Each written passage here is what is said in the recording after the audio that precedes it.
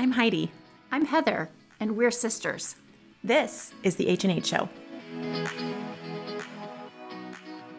Hey friends, welcome back. We're glad that you're here. If you are a first-time listener, we want to say welcome to the H&H Show. Yes. We're super excited to have you.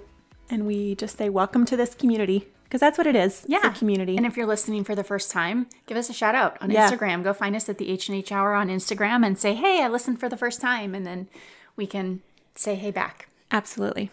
So we love the show, and we love getting to chat with you and connect with you. But our favorite thing about it is getting to hear other people's stories. Yes. And that is what today is for.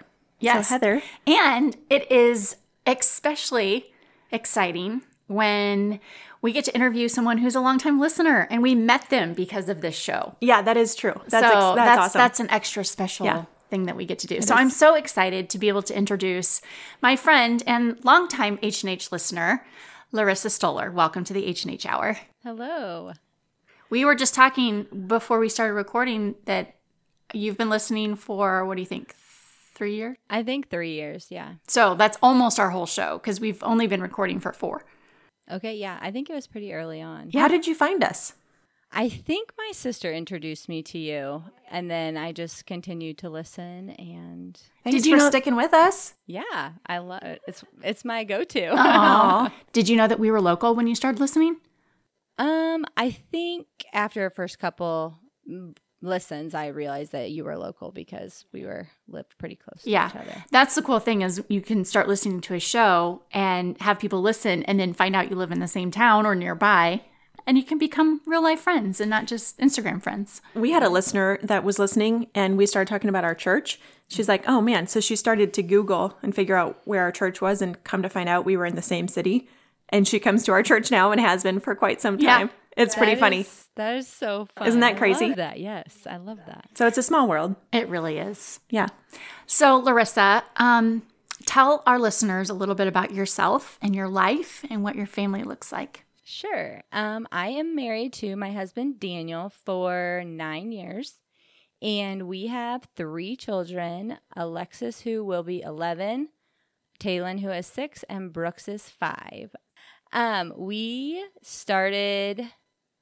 family grew by 3 in 6 months, actually. So we fostered and then adopted. So Taylin was about 5 months old when we started fostering Alexis. And she was 5 when she came. And then Brooks was born that following April. So Taylin was about 6 months old, and we've had them ever since. So Brooks we've had since birth. So you were thrown into motherhood. Yes. 3 children in 6 months. Did I hear that right? Yes. Wow.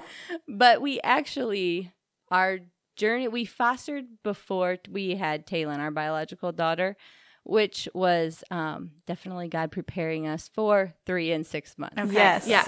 Okay, so that's such a great story, and we want to get into all of that. But before we get too far into it, let's ask her, Heidi, our 2 big questions. Let's do it. Tell us something about yourself that is ordinary.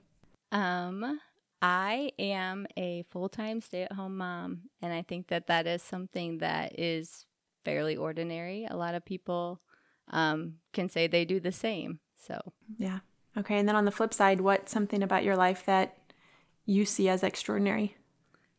The same thing. I'm a full-time stay-at-home mom. I never planned to be a full-time stay-at-home mom. I loved working. Even when we fostered, and it was the little 2 were probably, I think Brooks was 2 years old when I stayed home full-time, and I had a job I loved. It was just hard to finagle it all. And so I didn't really willingly stay home. It was it just needed to happen. And I kind of planned to always go back, but in the same vein, I just prayed that if God wanted me to be at home, that I would have a passion to be at home and that I would find fulfillment in that. Wow. And so he's really grown my heart in that area. To say that I don't ever think, oh, it'd be nice to go back to work, or that I miss having something to do besides be a stay-at-home mom, would be untrue. But I find a lot of fulfillment, and I'm very happy there. And so it's extraordinary that I am happy being at home. And actually, during that transition was when I started listening to your guys' show. And I loved that you're saying the ordinary is extraordinary. I actually have a scroll on my wall that my sister-in-law made for me that says your ordinary is extraordinary, because it was such a good reminder to me that even though I wasn't necessarily wanting to be at home, that's God had extraordinary things for me to do there with my kids. So I love that. Okay, our 4 years of podcasting are worth it because of Larissa. Over here crying. That's actually amazing. It really is so amazing.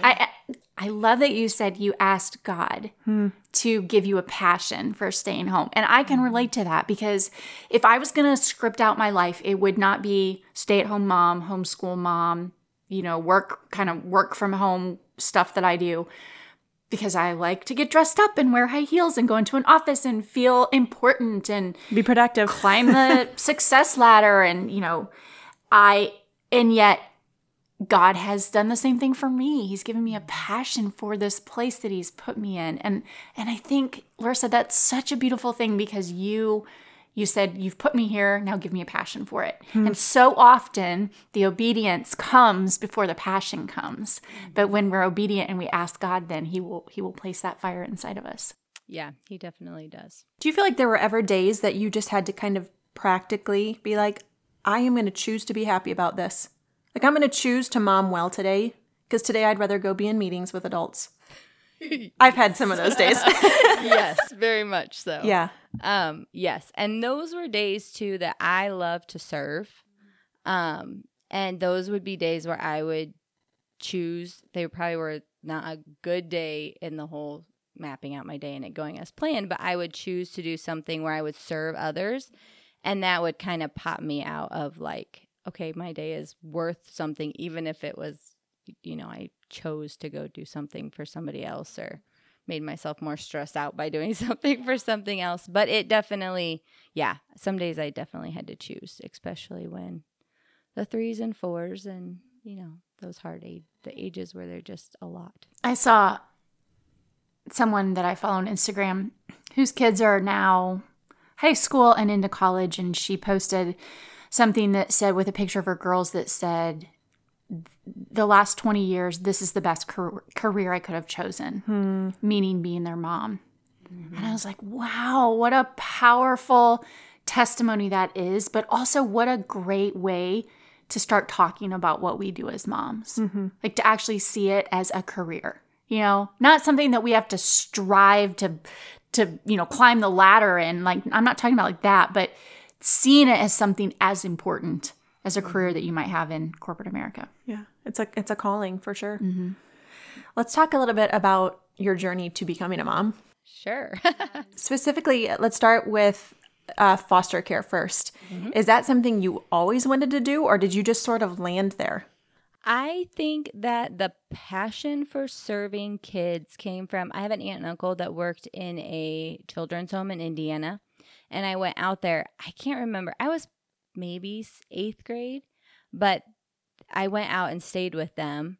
And that just really opened my eyes to kids that were from hard places. And they were probably close to my age, because they took them, they were more junior high school age kids. So they were really close to my age. And a girl came into their home when I was there. And so I really got to experience that. And so I think that's when God really started opening my heart to it. They have cooks or housekeepers that kind of help, single gals that help at their houses once I think you had to be like 21. And I always said, if I'm not married at 21, I'm going to go do that. Aww. And so I didn't make it to 21. Well, I guess I did, but I was engaged. So and then God just kind of started working. I don't really know when it became foster care. I think that Daniel and I kind of talked about it early on in our marriage, and we had some good friends that did it, and God just really pressed and pressed and pressed. So Daniel and I decided, actually we were driving home from our 1-year trip to Mexico from St. Louis, and I was like, hey, what do you think about starting doing foster care classes now? And that way we are done by the time we decide to have a family. And we don't have to do, because it's different now, because of a lot of it's online. But when we did it, it was you had to go for 9 weeks once a week. So it was a pretty big commitment. And I was like, let's just do it before we have kids and get it all out of the way. So we started that in August of 2012. And then we got our license in January of 2013. But we didn't get our first placement until September 5th of 2013. So about 5 months. So between when we got our first placement and got our license. And ironically, my sister had twins September 6th of 2013. So my parents had 3 grandbabies within 2 days. Oh my. Wow. Talk about like piling on the emotions and hormones, right? Yes. And I was it was hard because I had been waiting for those twins to be born for so long. And here God's like, here's a little boy for you to take care of. And so I'll call him Z. Z came and he was 3 when we got him that September. So he was pretty well nonverbal except for bye-bye and daddy. And he was like 50 pounds. He was a very large 3-year-old. And we were like, looked at each other. We were like, this is not what we were thinking was like, it was not our picture perfect foster care. And he was significantly delayed. And so we were very much thrown into parenthood at that point. And not like parenting a brand new little cuddly baby that you just sit around and hold all the time. No. I was working, and so I had like called to put him in daycare, which the state does a really good job of supporting that for parents that work. And it's something that it's not necessarily a bad thing for the kids that are in care because their parents, if they go back, are going to probably be working. So it's something that can stay somewhat consistent. Yeah. But he was totally not able to be in a class with 3-year-olds when he was at like an 18-month-old level. And so that flopped in a half a day. And I called my dad and I was bawling because I was like, I don't like this. Can we send him? I just want to give up and walk away. And it had been like probably 3 days. And he was like, well, you could, but is that what God really wants you to do? I was like, oh, Dad, why do you always have to be the voice of reason? So much wisdom, Dad. Stop it. Thankfully, where I was working, they gave me time and we kind of got it sorted out. And there was a lady down the road that they had their foster license. And so she watched him for a few months. And then my sister-in-law, my husband's brother, got married like right in that period. And so then she wasn't working. And so she babysat him for me the days I worked. And then he also started going to school every morning. So there was a break and a reprieve. And so we kind of sorted it out. But it was definitely like a major shift in just our life in general. What was that like for your marriage? I don't remember it being terrible. So, I mean, I think Daniel and I are a really, really good team. I'm very emotional. He's very voice of reason, doesn't overreact very often. The emotional part is what gets us the placements. His voice of reason and steadiness is what gets us through the placements. That's really good. That's a great team. Yeah, it is a really good team. And he was working a job at that time where he was working pretty long hours. So that, because he's an ag, so it was fall and it was busy. But yeah, we communication, we've always been pretty strong communicators. God knew that we would need that in our marriage because there was for a long time he's traveled. And so, and I'm probably an over communicator. So, that helped. It definitely changed our marriage a lot, but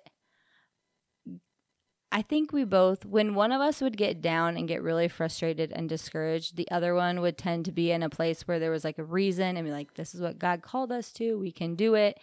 And we also had an immense amount of support from like our church and our family. My in-laws live right down the road from us and they were a huge support and like a huge help. And my parents, so God provided. So I don't remember it being like traumatic like to our marriage, but I'm sure that there were times that we were both. Yeah, it probably strengthened you guys. It did, and it definitely prepared us for what God had in the future, even though we didn't know that at that time. We also had people that had their foster license that we became friends with, and so we would leave. He would go stay with them, and then we would get time to like go on a date or go get away for a weekend and things like that, and that really helped us to be able to have our time still. Yeah, that's good. Okay, so then tell us what happened next. So after your first placement, how long did you have him? We had him for 9 months. So he left in June of 2014, and then in September of 2014, our daughter Taylin was born. Okay. And the time between when he left and when we had our daughter was really, really sweet because it was really like we got that time together. But it was really hard. Like, I miss being a mom a lot. So, 9 months is kind of a long time, isn't it? Or not, or no? It kind of depends on the case. He ended up being able to go live with family. He had paternal grandparents that he was able to go live with. And so that was really, really sweet. We were able to slowly transition him. We knew he was going well in advance. And so he kind of stayed and finished out the school year, and then we transitioned. But he would go for like the weekends, and so we had weekends together. So it was a really slow transition, and it was a really good transition. I was pregnant at this point, which was totally God, because I think if I hadn't been and I went to not being a mom, it would have been very, very, really hard because it was a challenge in and of itself. But yes, Taylin was born in September, and then in January, we were approached by our by Family Corps, who were licensed through with our foster care, about a 5-year-old girl that needed a placement. We had how it had been a good fit with the little boy we'd had, and then how we had just a baby, and they felt like we'd be able to give her what she needed because it was a pretty high profile case. And so we prayed about it for a long time. We asked lots of questions because we had not done that with our previous case, and we learned really quickly that we needed to know what we were getting ourselves into. And we also had a baby at our house, and so we just really wanted to be cautious. And letting him go had hurt a lot, and so we were a little bit hesitant to jump right back in and put ourselves through that again because we kind of knew the emotional turmoil that it would bring into our lives. So we agreed, and she came the end of February. And it was like, she was so sweet. I mean, I remember when we actually both still remember when she walked into our house. I'd seen a picture of her, so I kind of knew, I knew what she would look like. And I like knelt down and I was like, I'm going to be your mommy. You're going to stay with us for a while. And it was just, I don't know. It was just so, so sweet. It was very different from like when you have a baby, but I'm so thankful that God gave us those moments because now they're very special between us and we remember it and we can talk about it when she does go through times that are hard because those days happen. And so then she adjusted super well to our house. There was some concerns based on her situation, but she was adjusting super, super well. And we had known when we took her case that her mom was expecting, but they didn't want to put the kids together because of the case. And so we were like, okay, like that was one of the conditions. We will have her, but we don't really want another baby right now. We already have one. And the beginning of April, I get a phone call and they're like, Mom had her baby, but they need to be placed together. DCFS has said they have to go together. Oh, wow. And I was like, okay, well, let me call my husband. And he was not a very happy camper. And he will tell you he was not a very happy camper. He does not like sudden changes. He's like much more planned. And I like a plan too, but when it comes to babies and foster care, I'm kind of more willing to throw my plan out the window. But we both agreed that we did not want her to move. She'd been with us for 2 months and it had gone really good. And she'd been in several family placements before us. And we were just like, we cannot move her. She needed some stability. Yes. And the ironic part is we knew the family that Brooks had been originally placed with because of a church connection. And we were like, oh, perfect. We can like create a relationship between them. And she was very worried about him. Like she wanted to have a connection with him. She wanted him to be safe. Like she knew she had a baby brother coming. And so we were just like, we don't know where he's going to be at, but we'll do our best to like create a relationship. And so I also called my dad when we were in the middle of debating what to do. And he was like, well, sometimes God puts us in situations where he knows that we need that in order to keep us closest to him. So maybe that's what he's doing here. Because how long did you have to decide? When they call you, I mean, it's not like you have weeks to decide, right? No, we had a couple of, with Alexis, we had longer because they weren't like pressing to move her. With Brooks, we had 24 hours-ish. Yeah, that's not quick. I mean, that's not long. Yeah. So we agreed to take him. And we also knew when we took him that we had, because of our previous foster case, we'd made connections. We also knew that we had our church family would be behind us and that we had people that would support us. And that was literally the only way that we could say yes, because by ourselves, there was no way that we would ever be able to do it. And how far apart were the babies? 5.5 months. And he was a newborn, right? He was a newborn, yes. So he was born right before Easter. It was Easter weekend, was like that first weekend in April that year. So they didn't want to do discharge stuff with social workers until that Monday. So we had like a long weekend, and Taylin had like just started sleeping through the night, and she was up bawling like most that weekend through the nights. And I was like, no, like I had nightmares of 2 babies up screaming at night. Like, I don't think I can do this. But she popped a tooth, and I was like, oh, okay, that's why. Yeah.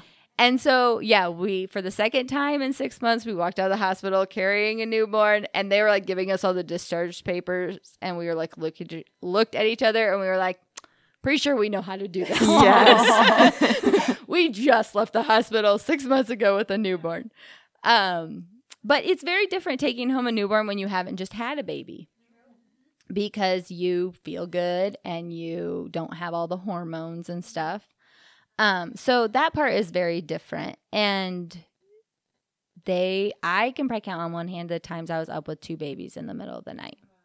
Like God just totally came through in that. One of my biggest fears. You know there were some angels in over those cribs, rocking those cribs for you, right? I do. Brooks was an amazing sleeper from the get-go. He slept really, really great until he was 2. And then he didn't sleep so great, but but at the beginning, when it counted. Yes, when it counted the most. Yeah. Yep. Okay, so that was how long ago now? So that was 5 years ago. Because Brooks is 5, so it was 5 years ago. So then what was that transition like to, because they're Stollers now. They're Stollers. So it was 2 years where they had contact with their mom. They did the visits. They did all of the stuff. Then she chose to surrender her rights. She texted us after Thanksgiving weekend and was like, if I surrender my rights, will you adopt them? And like coming from in October, we'd had a court where it wasn't like she wasn't going to get them back. It was a long road to get them back, but it looked pretty hopeful for her. And I left that court hearing like completely just devastated, because I was like, I never really wanted a newborn because I didn't want that connection from the beginning. Like fostering a newborn wasn't really ever something I like dreamed of doing. It just is what had happened. And so, yeah, she asked us if she surrendered her rights, if we would adopt them. And we were like, of course we would. We had a really good relationship with her, because when we went to pick up Brooks, she didn't know where he was being placed. And I knew what she looked like because I had pictures from Alexis. And when we walked in, I was like, we're here to get Brooks. And I was like, and Alexis lives with us. And she just started sobbing. Like, the fact that they were going to be together was just so, it was just so special to her. And so we had a really good relationship from that moving forward. She was always super respectful, and she didn't care that like Alexis called us mom and dad. Like, she was willing to share that. She was also very young. And so in the end, she surrendered her rights because she wanted her kids to have what she never had as a child. And she wanted them to be safe, and she wanted them to be secure. And she loved them. She loved them enough to know that she couldn't give them what we could. And she also she knew it would be a long road for her to get them back. And she did not want to pull them out of our house at 3-4 years old with Brooks, because he had never lived with her before. What a gift that she gave them. Yeah. And we took Alexis with us, and she told Alexis that she was going to live with us for forever. And after she said that, we were sitting in the car talking. Just Alexis was crying. She was very upset. And she like sits up and she's like, I have been praying for this for so long. And she's like, I'm really sad I'm not going to get to be with my mom, but I've been praying that God would let you be my family. And he answered my prayers. And so I know Satan wants me to be so sad right now, but God answered my prayers, and I just need to remember that. And she was like 8 at the time. Like, it was just, wow. We were like, okay, yep, you're right. Okay. Oh my goodness. And if you would meet this sweet girl, I just fell in love with her. Her spirit is so sweet and tender, and you can tell that there is something really special and unique about her. And I feel like I remember you saying that when we first met, that there was just something about her that was different, like this tenderness, and her spirit was so drawn to. Is it true that she didn't know anything about Jesus? Yes, it is. Can you tell that story? Yes. Is she okay with that? Yeah, she is. Yeah. So she had experienced obviously some serious loss before coming to us, and we told her, like, we go to church, and faith in Christ and Jesus are they're a huge part of our life. And so that was an obvious thing to share with her. And backing up, one of the things that before we said yes to taking her, God impressed so strongly on my heart that we could give her Jesus. And knowing knowing her background story before saying yes, I knew she needed Jesus. I knew she needed the hope he could bring, and just the security of that. And I told Daniel, I said, if we can say no and she can go to a great foster home, but like, what if they don't give her Jesus? And we can, and we know we can, and we know she needs Jesus. And so it wasn't long after she was with us that we introduced her to Jesus, and she knew about God, and she knew somewhat the big picture, but not like how Jesus is so personal, and how there's heaven, and when you miss people that you'll see them again someday. But so we had explained to her that she'd be able to see people that she missed in heaven. And there was an experience that she had one day that she told Daniel that she had a dream that she was having a picnic with this very special person to her and Jesus in heaven. And she described the streets of gold. She described the buildings. And we had not talked in depth about like the streets of gold and like the details, but like she described them so perfectly. And she just like, Mom, it was so special. And it was just like, and it was really from that point on, she moved from her grieving to just like living life with just this like love for Jesus that has been just, it comes, I mean, she just carries that with her. You can see it. You meet those people and they're like, wow, there's something about them. And as followers of Jesus, we know what that is. You know, you can pick up on it right away. And she's just one of those girls that you can see it in her right away. Before we move on, I just felt really strongly that I think part of the huge reason that God placed your first placement with you with Z is because you needed to experience loss to walk your daughter through loss and grief. Yes. Because you can say, I know what you feel like.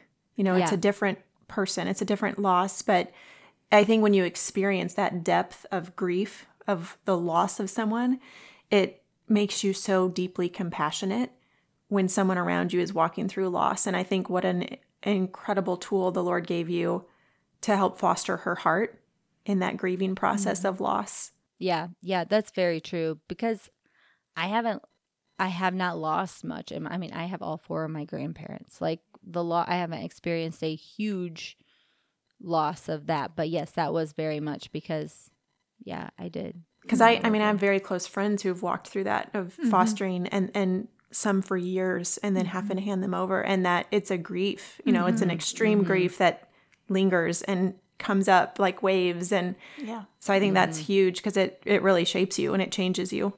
Yes. Yeah. Yes, it does. So you've had them officially now as Stollers for 4 years? They were adopted in January of 2018. So 2. Yes. But they've been in your home They've been in our house since, 5 years. Yeah. So she's crossed over being with us longer than she was not with us, which is really, really sweet. Yeah. So do you guys still have conversations about her mom? And we do. Yeah, we do. It's was kind of left that it'd be an open relationship. It hasn't necessarily gone how we'd expected. But that's okay. The choice is hers to make. I mean, if we want, I have connection with her mom. We don't, it's not like we talk to each other all the time, but I have a connection, and then in the couple times a year we go back and forth. But yeah, so we do have conversations, and we talk a lot about just how God was so good and how he, answered our prayers and her prayers. And when the questions come up, like, why she was able to, why it happened to her and stuff like that, it's been, I just always tell her because God's he has a huge work for her to do. And that's going to start with her brother, because he doesn't know their mom, and he doesn't remember their mom.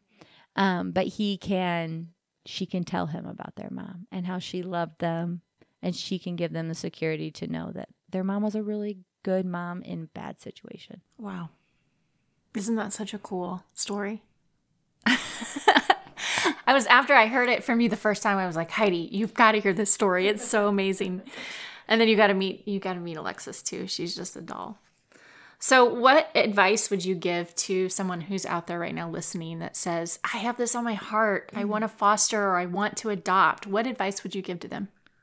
I would say that it's a very challenging calling, but when God is in a calling, he sees it through.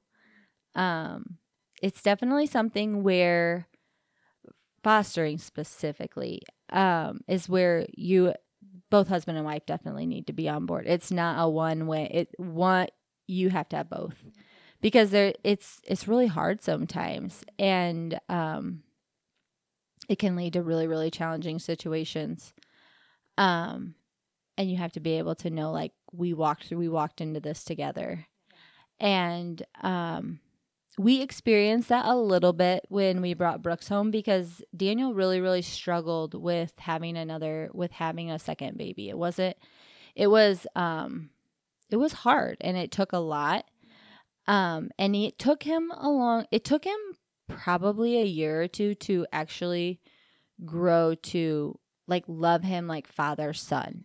I mean, he always loved him. And it was probably once we knew they were staying for the long term that really happened. But he definitely had to work through it. Because it was such a huge shift in our plans, and he was traveling. He had switched jobs at that point, and he was traveling a lot, which was very much God's plan, because he missed the kids a lot. And so the time he was home was really focused, and it was really intentional. And then he also wasn't there for some of the really, really hard days. Like, I would tell him about him and he would share it with me, but not being there for all of that kind of helped with him just to be able to love a little bit more, because the day in, day out can be really daunting. And it is really daunting. And I think as like a mom, God equips us emotionally to be able to handle that. But I think sometimes for even in just a regular biological situation, like that can be really daunting for a dad that has a stressful job and is, you know, they're doing the day in, day out. And it's hard to come home to that chaos. And our house was very, very chaotic. So, so that really, God just really knew what we needed, and he provided really well in that. So I would say definitely you need to both be on board. There's also never a perfect time to jump into it. There's definitely seasons that are not applicable to, I mean, maybe it's not the best fit. Like right now, we're in a season where to take a long-term case, and I say this, but hopefully I don't eat my word. But to take a long-term placement right now would be very challenging for us. We just walking through, like, they're adopted, but that doesn't make the trauma. It doesn't make all of that go away. So we definitely have really the past couple of years honed in on what our kids need. We did a 6-week short-term placement at the fall of 2018. And that about did me in. It was 2 older girls, and I thought, oh, they're older, they'll be fine. 6 weeks in, I was like, okay, they were supposed to leave and it was supposed to be done. And I was like, we have to be done, because Daniel was going to be traveling. And I was like, I cannot do 5 kids by myself. And it was very, very hard. And we went into that one a little bit, like I was more gung-ho than he was. And so we worked through it, and like we definitely they were supposed to be there. That 6 weeks was really, really good for us. And it definitely showed me that like the older kids is where Daniel is really, really strong. He does really good with them, and he just is a really great listener, and he really excels in that. Like he's gifted in that area. But for where we were at right then and now, like, God can always change our hearts, and he can always change our plans. You knew that there was limit. But for right now, our limit is. But I love your humility to admit, like, not to try to be like over the top super mom, like, well, I can just take on every foster care option, you know, but to be honest and say like, hey, let's really evaluate where we're at and what is best for our kids right now. Because you're obviously walking children through still transitioning and some trauma and, you know, emotional things that need attention. So I love that you're being intentional to recognize that in your kids and to be intentional to care for those needs. Yeah. I think that's very wise of you. I learned that the hard way. I definitely crashed and burned. As our case got to adoption, the high and the like riding through the stress and just like doing what had to be done kind of started to dwindle, and real life hit, and I definitely hit a bottom place, like where I had given so much. I recently took the Enneagram test, and I'm a 2 wing 3. Oh, wow. So a giver, and then I achieve, and so I'm like, oh, that's my problem. But I learned that the hard way, in that I had overdone, and so I actually like had to cut way back, and we took our names off of the list of taking placements, which was probably one of the hardest phone calls I'd ever made. Granted, they still tend to call us when they need to, but that's okay. A lot of times they'll like email, and I can say no to an email a lot easier than I can to a person. But I also have gotten to a point where I can be like, right now it doesn't fit for us. And knowing that if God has it in our future, then that's what we'll do. We still love to do like short term, and I love to support other moms that are walking through it. And that's just something that I really, really love to do, because people did that for us. And so I kind of, I can give more that way than I can actually having kids in my home right now. But don't you love that God still gives you the opportunity to be involved and for that to be your calling, even though it looks a little bit different? You know, I think sometimes we limit how we feel like God is using us. Like, oh, well, he's using us because we have a foster placement. And like this, we're being obedient here. And then it shifts and we're like, oh, but this doesn't feel as important. And yet to him, it's just obedience, you know? And I think so often our yes to God means no to something else, you know? And so we can like interchange those a little bit and say, just because we're saying no doesn't mean we're not saying yes to God. Right. Yeah. That's a great point. I think that's super important for somebody here. Yeah. Because I think a lot of times we can assimilate God's approval of us with our constant yes. Yes. You know, and sometimes, even though it might be destroying us, you know, to, like you said, like where you, like you hit rock bottom. because sometimes no is the correct answer. Yeah. Right. So, Yeah. and especially as a 2, that's probably very difficult for you to then feel like, oh, am I letting someone down? Or is there someone I could love, like deeply love? You know, Yes. Yeah. that's huge. Yeah. And that's where Daniel has been really good in that I've had to learn that like he sees me better than I do right now. Like when I'm running really low, he tends to recognize that before I do. And so, I mean, I've never said yes to a placement without his consent, but when he is hesitant now, I am much more willing to listen to that and be like, it's not. Because recently I asked him about taking like a 2-week, just a short term while somebody was on vacation. And he was like, oh yeah, we could do that. And I was like, oh, wow. He said yes. But it was very definitive timeline. And then it ended up we didn't need it. But I was like, oh, wow. Okay. You know, but it was good to know that he felt like I was at a place where we could do it and it would be good. And knowing that he knows me probably better than I do myself at times. It sounds like you guys are good friends. We are. Yeah. I actually asked him if he wanted to come talk too, but he said he would let me do the talking. Has he taken the Enneagram? Well, I just did it for him the other night, and he was a 1-wing 9. So Yeah. But it was late, and I don't know if he really answered the questions.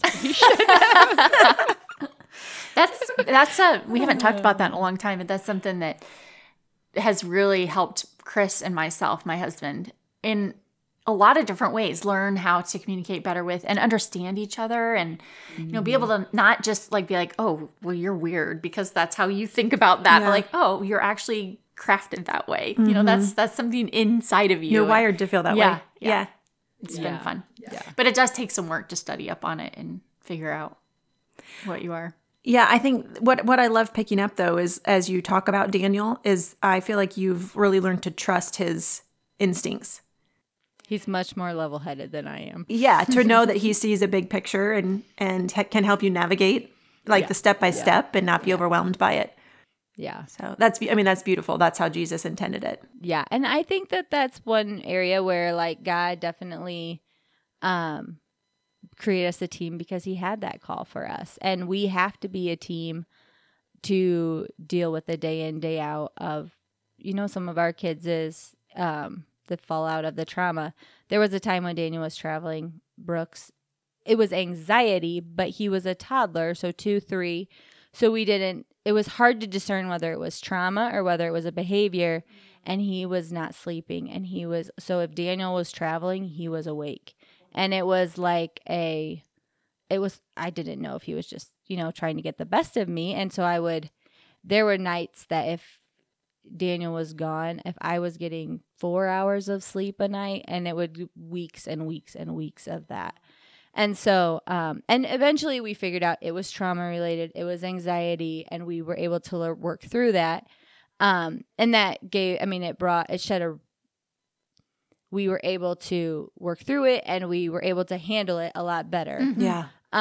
But we had to learn how to do that. And it definitely we had to adjust our parenting to accommodate that trauma, where we probably did things that we wouldn't have done before. Now, if Daniel travels, one of the kids is usually in my bed, which was something we said we weren't really going to do, but it's better than having kids up all night. And I remember listening to a show, and Heather said her husband traveled and that her kids took turns. And I was like, and then she had said how Bennett was getting too old and didn't want to. And I was like, oh, you mean they're not going to sleep with me for forever?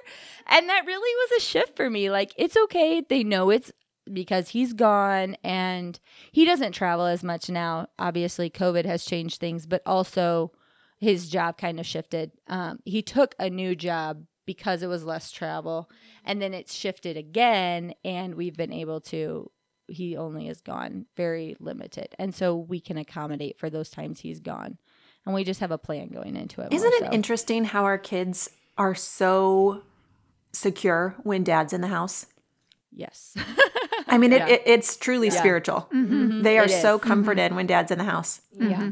Yeah. Even though they tend to want me, they still are so much more grounded when he is home. And that's especially seeing that out of Brooks I'm just so reminded that we want that security. I want him to have that bond. Yeah.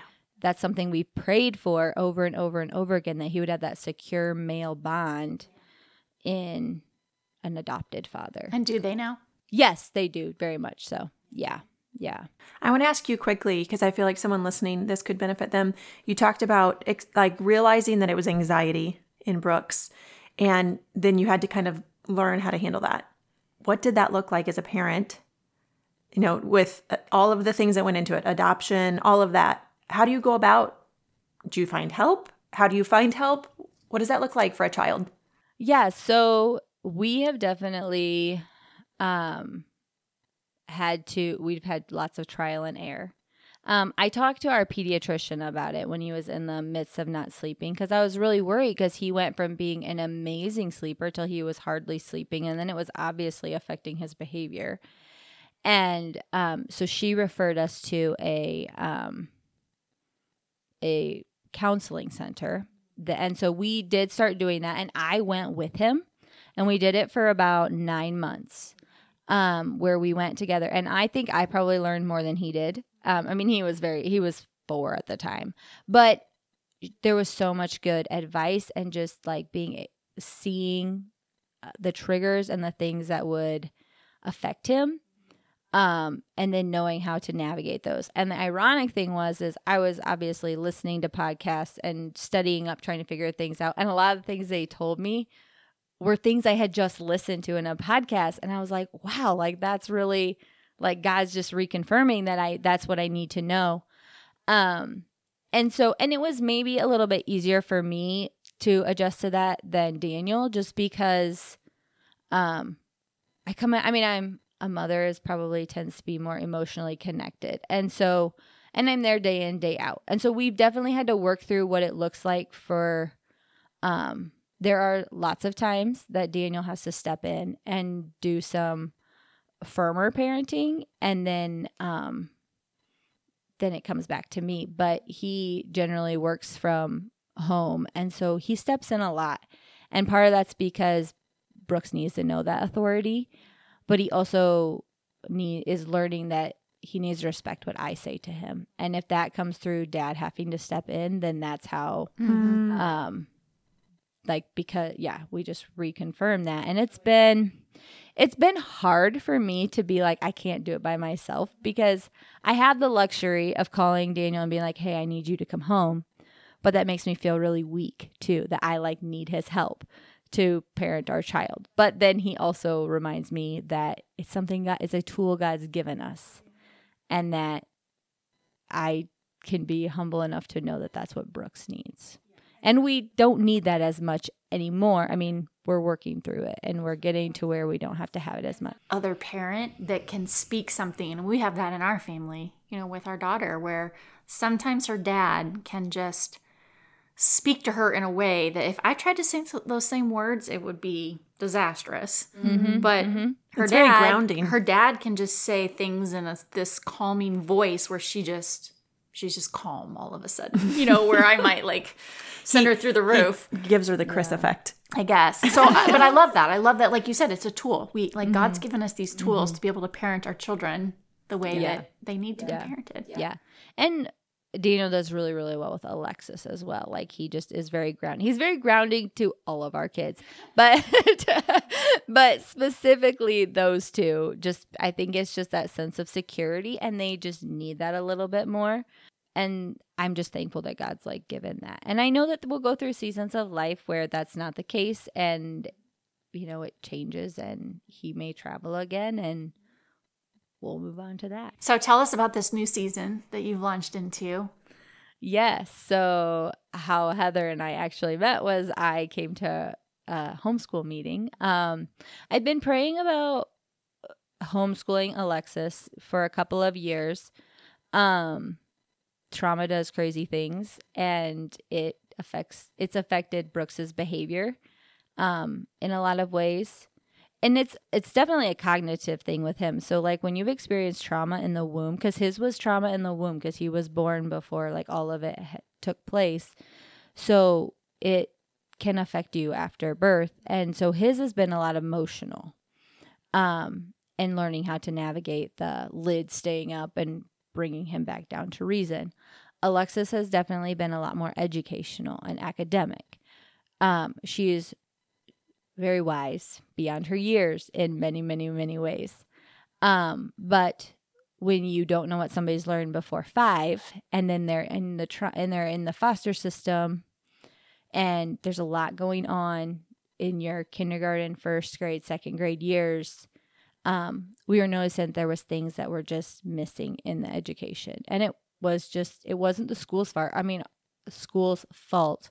It was just life. The school our kids go to is amazing. I loved it. I never had any questioning in like what they were learning, but God was just slowly impressing on me that maybe the best place for her to be was at home. Something I never, ever, ever thought I would do. Don't ever say that. You never say that because then you're called to it. I know.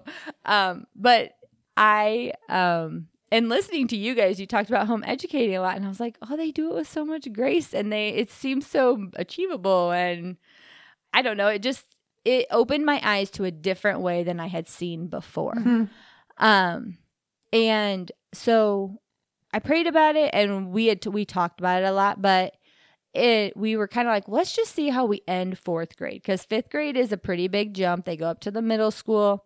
Well, then with the end of the year last year being online, I was like, well, shoot, I can do this. We're doing this anyway. Yeah. And it was a little bit hard to know like how it was a little bit of a transition, and we realized that there were gaps, and that middle school might look like defeat instead of recognizing strengths. And so Daniel and I really just sat down and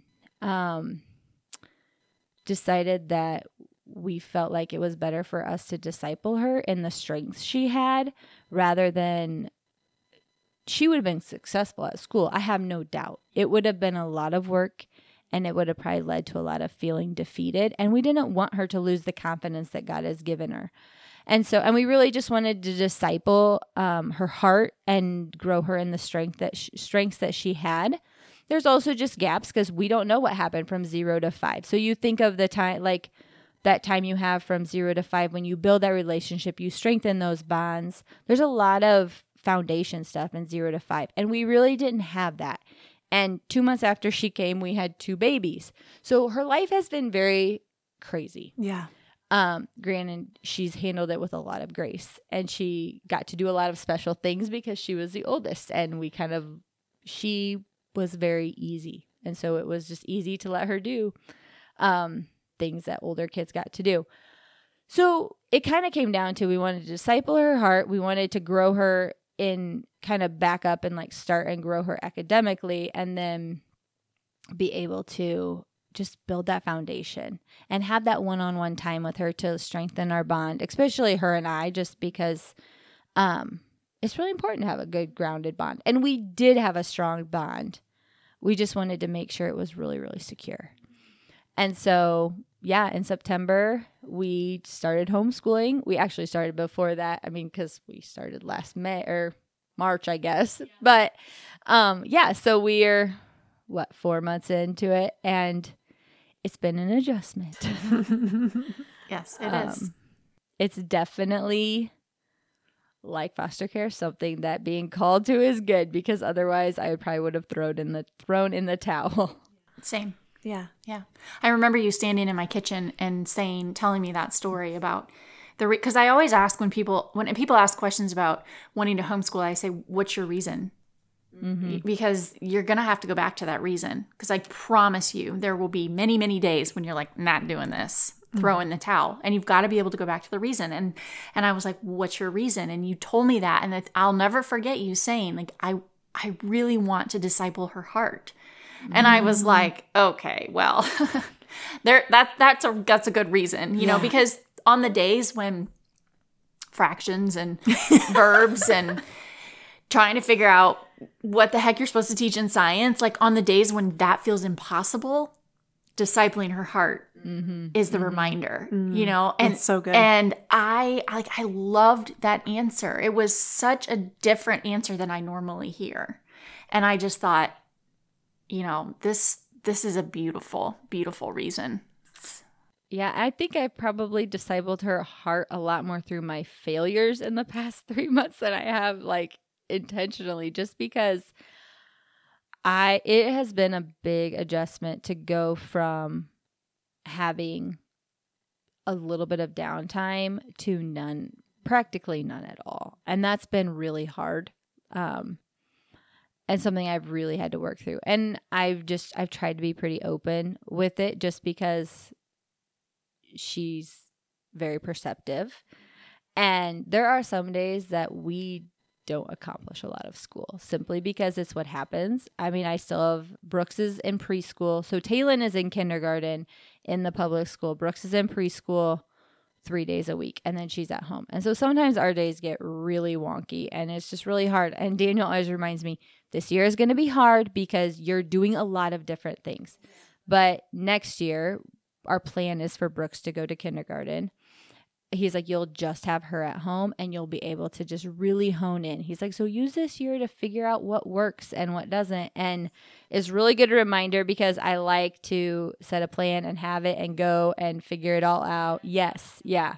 But it's also been hard because I've been trying to figure out like where she's at and what curriculum she learns best under, and what style is the best. And I feel like we finally have gotten into a little bit of a groove to where we can get excited about certain things. And you know what? In public school and in private school, they have days that are wonky too. Yes. They have days where they don't learn anything, you know? Like it's okay. Yeah. And you're only 4 months in. Like it does take time, anything, to figure out what your groove is and how you home educate and how your kid receives home education. You know, it's not something that is by any means is this perfect open and shut. And, you know, some people might make it look that way, but I promise you, even those people have lots of wonky days. Yeah.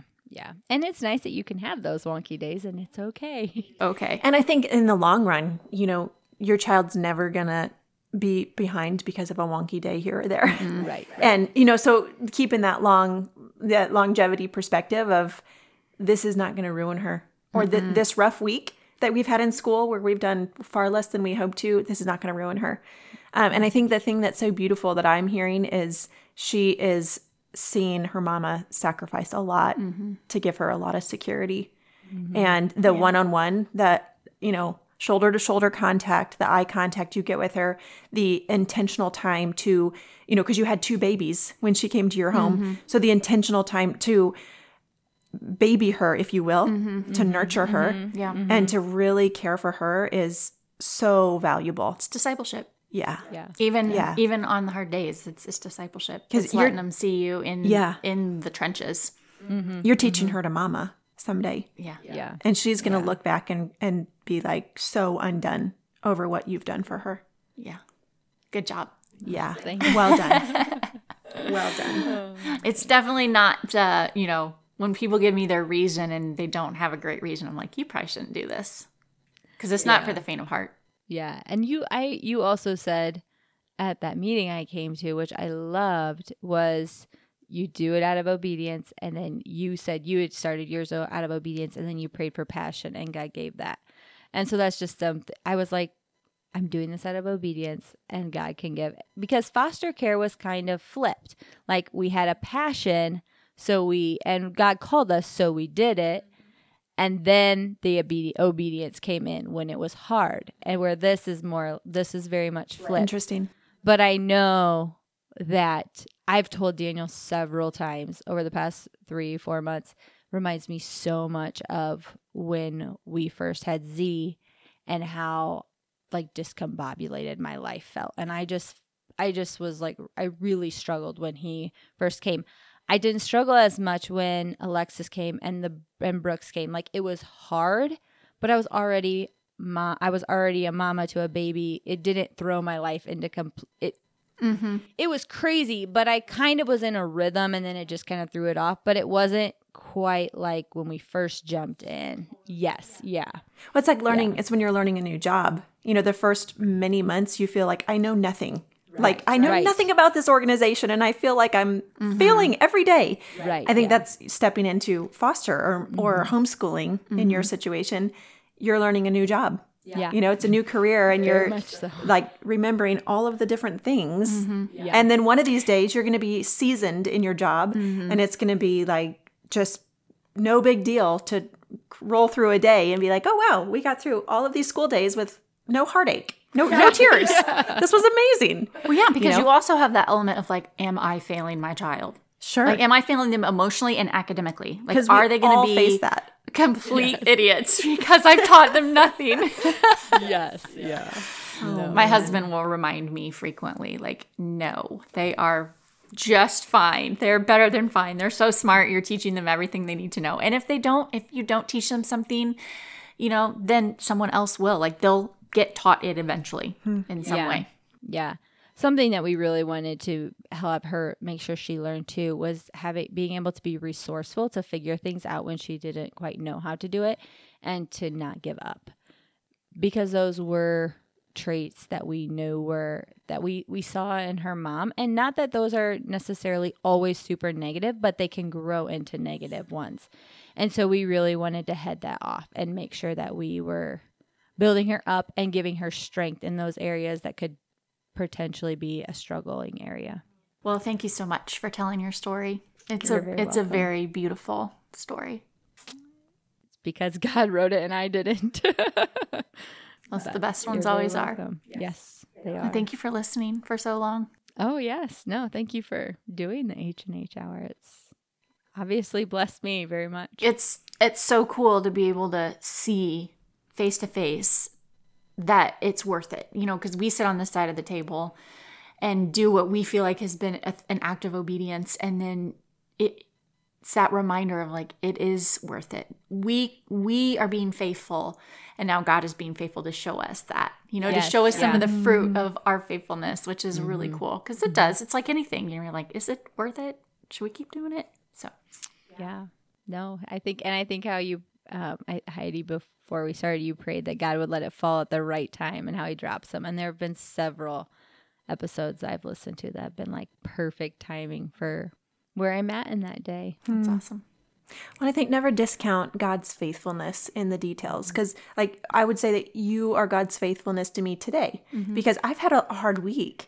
And I specifically said, we talked about this over text, I said, God, I just sort of need reminded that the plates I'm spinning are worth spinning. And I feel like you sitting on this couch today talking about how God's used this show in your life is the Lord going, do you see? It's good. This is good. And I'll sustain you. And so thank you for being honest and telling us what it means to you. That means a lot. You're very welcome. Well, thank you so much for listening. We are so glad that you have tuned in today to hear Larissa's story. What a cool story, Heidi. So cool. Love it. I love God's stories are the best. The ones where you can't make it up. He just has put all the pieces together. Yes. So if you have any questions or you need prayer, you can always reach out to us. We love to hear from our guests. Obviously, Clearly. We're sitting across from one, but that's because she reached out, Heidi. Yeah. She messaged us and she would come in on shows, and we got to know her a little bit over Instagram, and then we met in real life. And that is part of what doing this journey, doing this podcast is about being able to connect with people, not just one-sided. Yeah. We want to hear your voice and your stories. Maybe you have a story that you're like, I need to be on the H&H Hour. I cannot promise you we'll say yes to everybody. But if you feel that, like if you feel like God has really put that on your heart to share your story, we want to help you. We want to be a platform for you to do that. So reach out to us on Instagram, or you can email us at thehnhhour@gmail.com. Yep, still that. Yep, still that one. All right, friends, thanks for listening. We're so glad that you do, and we'll chat to you next time.